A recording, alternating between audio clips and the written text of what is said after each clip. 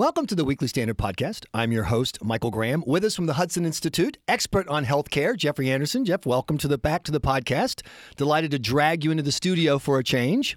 Thank you, Michael. I want to just, before we talk about the current state of the Republicans and Obamacare, can you understand why people who watch the fiasco with the Ethics Committee might be a little nervous about the ability of this Republican team to change healthcare for 22 million people and not end up looking like Simon Legree and Mr. Potter's illegitimate child? You can understand that concern. Yeah, I can certainly understand that. Republicans have shown quite a remarkable ability to screw things up over the years, and I don't think that's going to change overnight. As we've said on this podcast many times, when you look in the sights of a Republican gun, you inevitably see a Republican foot, and that's a problem. But you've written for the Weekly Standard, and I urge everyone to check it out at weeklystandard.com, that there is a way forward on this difficult issue for the Republicans to both replace and repeal Obamacare and be the good guys. Oh, absolutely. I mean, the American people never wanted this thing in the first place, and so they've been waiting for 6 or 7 years now for Republicans to put forward the sort of real reform that Americans always wanted. So, but it's not going to be easy because Obamacare, parts of it can be repealed with just a majority, but a lot of key parts require 60 votes. There's not a lot of evidence the Democrats are quite ready to play ball on this, despite all of their electoral losses attributable to Obamacare. And the real key is for Republicans to actually unite around and pass an alternative to Obamacare, a replacement, and that's going to be the biggest challenge. So when you saw Speaker Ryan yesterday, stumbling through the answer to the question, "Where's your plan?" and then Senate Minority Leader Chuck Schumer mocking him afterwards, he's the smartest man in the House, and he couldn't answer it. Does that tell you that the GOP doesn't have a plan to go forward? Well, they haven't united around a plan yet, which is unfortunate. I mean, it has been 6 or 7 years, and they've been a little slow on the draw on this. But I think the good news is that Tom Price, of course, Donald Trump's nominee for Health and Human Services Secretary, has put forward a plan in legislative form. It has 84 co-sponsors in the House, including people like Jeb Hensarling, Trey Gowdy. And that's a plan that I think people could really unite behind. So it's not like there isn't a plan, but they have to actually get the full Republican caucus on board. So, Jeffrey Anderson, if you were going to urge Republicans to unite around a plan, tell me about the details of that plan, and then explain to me how it's a political winner in an environment where the media is going to say, that person did have that coverage under Obamacare. That doesn't exist anymore. So the same people who forgave Obama for his "if you like your doctor, you can keep your doctor" will, of course, punish the GOP over that. Knowing how the game is played, does the plan you want them to rally around give them a chance to win the political and PR fight? Absolutely. I mean, I think the media and to a degree Republicans have failed to realize how much there's just a political bonanza out there, that millions of middle-class Americans who have to buy health insurance on their own get no tax break, even while their next-door neighbor who gets their health insurance for their job does get a nice tax break. And it's been that way for about 70 years. So by simply giving these millions of middle-class Americans a tax break, you'd have an awful lot of very happy voters who say, "Oh, well, all of a sudden I'm not getting the wrong end of bad treatment on this tax inequity," and that would make a huge difference overnight. In addition to the fact that, I mean, Obamacare has basically wrecked the insurance market, and so genuinely repealing it, would cause costs to drop dramatically. Explain the tax break extension, broadening that you just described. Right. So, I mean, like under the Tom Price plan, which I was involved in helping to draft the legislation for that, it would offer a $1,200 tax credit to anybody under the age of 35. If you're between 35 and 50, you get a $2,100 tax credit. And if you're 50 or over, you'd get $3,000, plus anyone would get $900 per child. And these tax credits could be used to buy whatever insurance you want. And so for a typical family of 4 with parents in their late 30s or 40s, this would be $6,000 in tax credits, which, for a lot of people, that's just a $6,000 tax cut. You think Americans wouldn't find that to be attractive? I mean, that is real money. And the amazing thing is that such a plan would actually cut federal spending versus Obamacare by over $1 trillion over a decade. So you could be both fiscally responsible and give the American people something they really like, and finally fix what the federal government broke 70 years ago when they decided to give preferential treatment to employer-based insurance over individually purchased insurance. So tax credits, not tax deductions, because this is the kind of the two lanes that different Republicans are on. Some say, your boss can deduct health insurance costs, so we'll let you deduct what you spend on health care. There you go. Congratulations. Go buy yourself some health care. But you're saying, no, that's not enough. No, I mean, to me, the happy middle ground is between a tax deduction is pretty much useless to most of the people who get the subsidies that Obamacare funnels directly to insurance companies and then falsely calls tax credits. The people who are the recipients of those through the insurance company are almost all people who pay no taxes or very, very little. So tax deduction leaves them with nothing. And I think that's a political non-starter. On the other side of the coin, you have income-tested tax credits, which some people have proposed, and that's really overkill the other direction, where tax credits are already, because they're just a flat amount.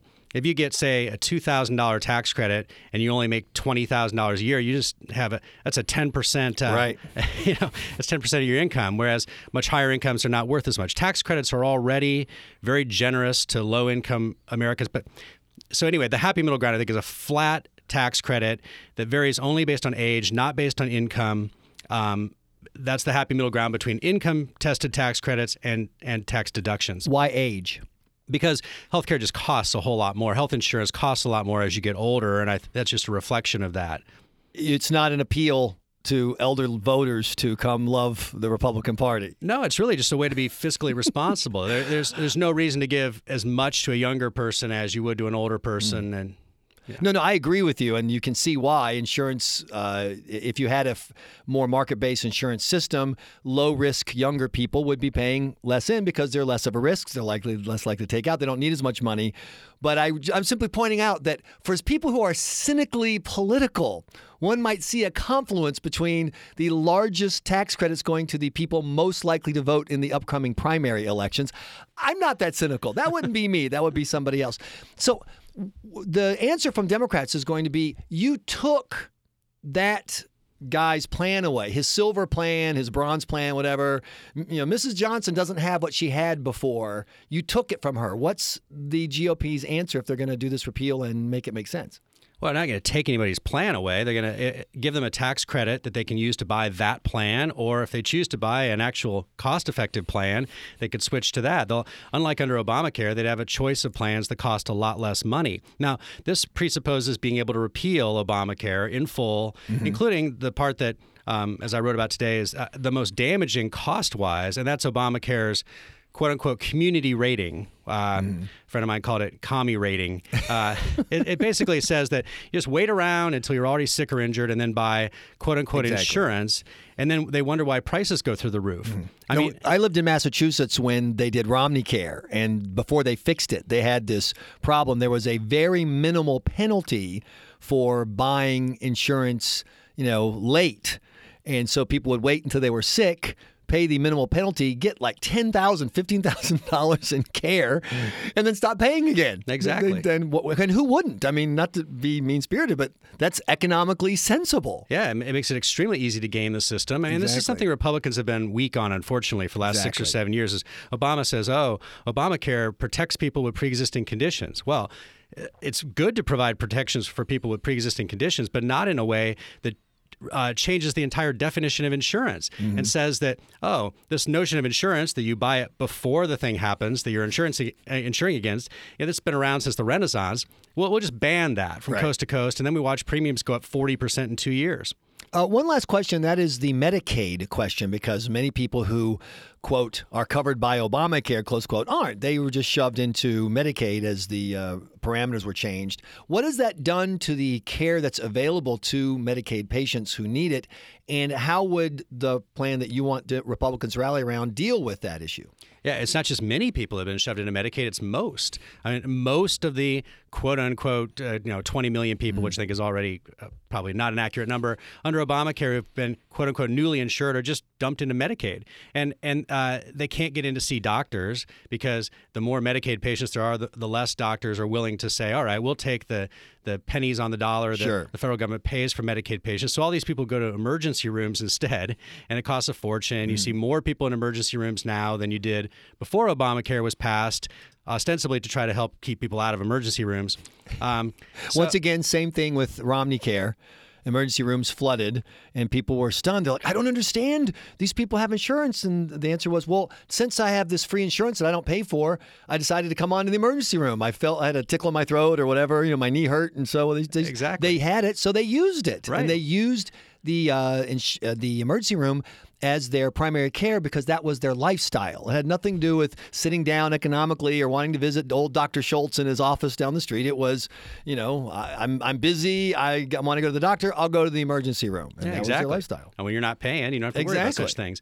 Under the plan that I think, the Tom Price plan, for example, would say, or I think Price plan says this. I mean, certainly plans that are very similar to the Price plan would say that the anyone who's on Medicaid because of the Obamacare expansion would instead get a tax credit, just like anyone else, to use to buy private insurance.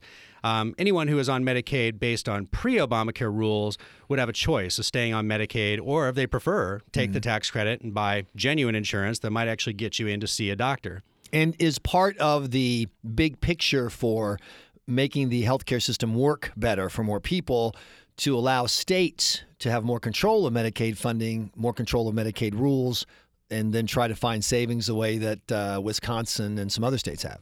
Yeah, certainly that's part of the process. Let's send some of the opportunities to regulate in all aspects of healthcare back to the states. Although anytime you have the federal government funding as much as it does under Medicaid, I'm not sure how much you get out of it's kind of a quasi-federalism at that point. But nevertheless, I think there can be improvements in that way. Jeffrey Anderson, thanks so much for joining us for the Weekly Standard podcast. Thank you for listening to the podcast. If you go to iTunes.com and subscribe, you'll never miss another Weekly Standard podcast. They'll just pop right up in your iPhone, iPad, whatever. Also, we have great new products with our partners at PodcastOne.com, including the Crystal Clear podcast that's available every Friday afternoon, PodcastOne.com. Thanks again for listening. I'm your host, Michael Graham.